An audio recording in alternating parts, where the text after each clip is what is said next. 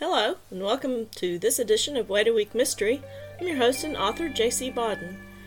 In this week's podcast, I'll be sharing with you a chapter from my novel, Someone to Watch Over Me, copyright 2007. This book is the first in the Devlin O'Quinn mystery series, and it tells the story of Devlin's daughter, Jenny, who has taken a job on campus as a dorm resident advisor while she works on her graduate degree. If you like what you hear and can't wait a week for the next installment, Someone to Watch Over Me, as well as the other 3 books in the Devlin O'Quinn series, is available in both Kindle and paperback format from Amazon. You can check out my website, jcbodden.com, that's jcbodden.com, for more information and the link to my Amazon page.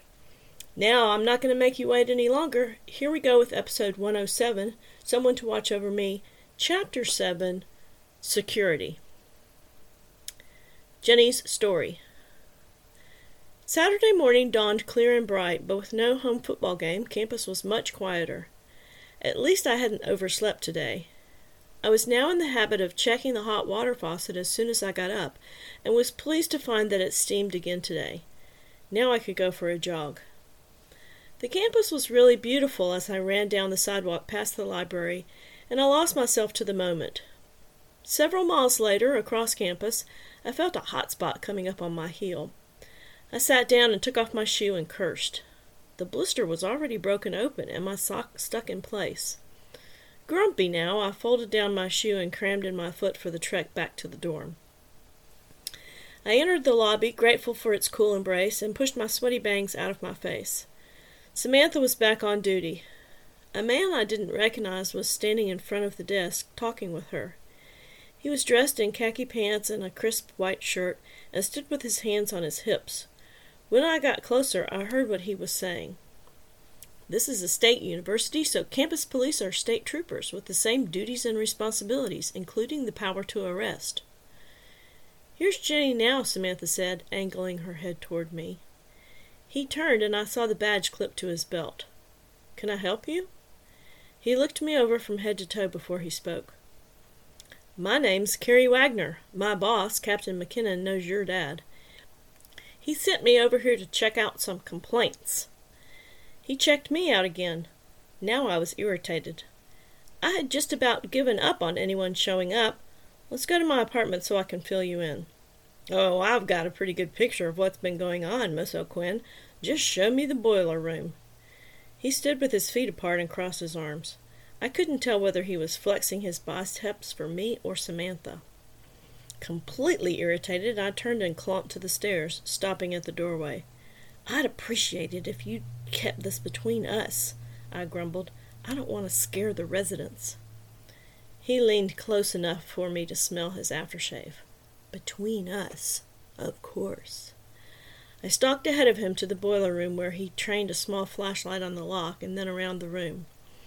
I gritted my teeth and described unlocking the door, Joe relighting the pilot lights, and the shut-off valves. Wagner held up his hand and interrupted me. "Wait a sec. Go back to that last thing?" He made a winding motion with his finger. "The valves were off," I repeated.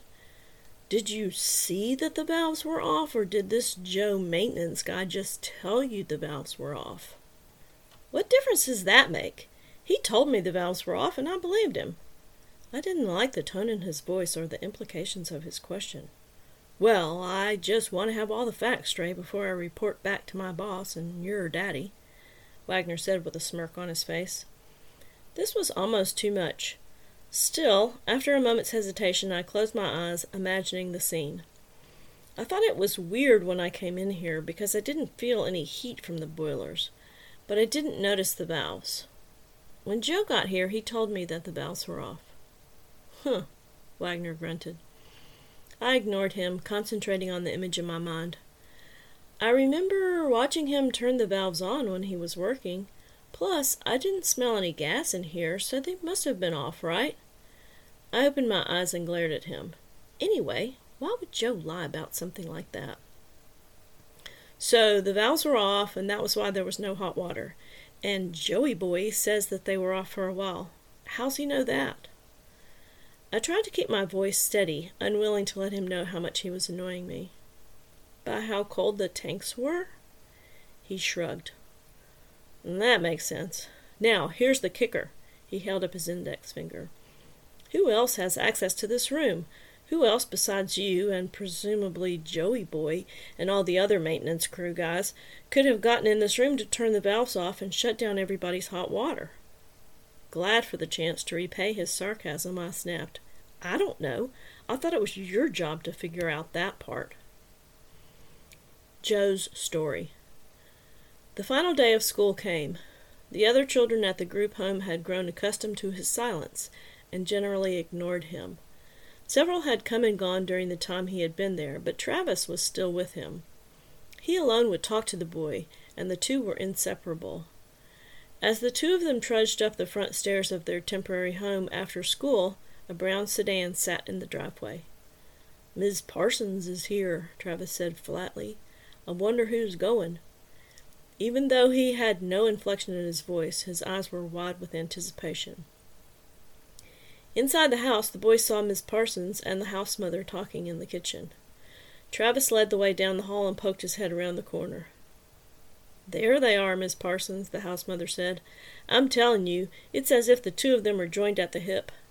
Travis here will tell you everything you need to know, but that other one, he doesn't say a word." "Never? I wouldn't know his voice if I heard it." Miss Parsons looked kindly at Travis and said, "Have you ever heard him speak?"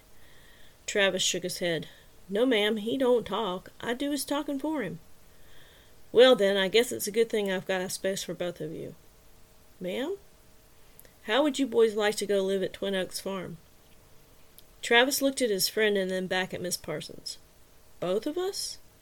"Yes, both of you. I've got y'all a spot there." "Thank you, ma'am." With that, Travis turned and started up the stairs.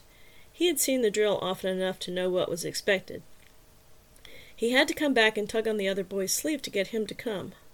They went to their room and packed their belongings. Everything they owned in the world fit into one large brown plastic garbage bag. That concludes this week's chapter of Someone to Watch Over Me. Thank you for listening. Tune in next week to find out what happens. Please come back for episode 108 of Wait a Week Mystery, or visit jcbodden.com to order the book. Either way, I hope your wait is a happy one.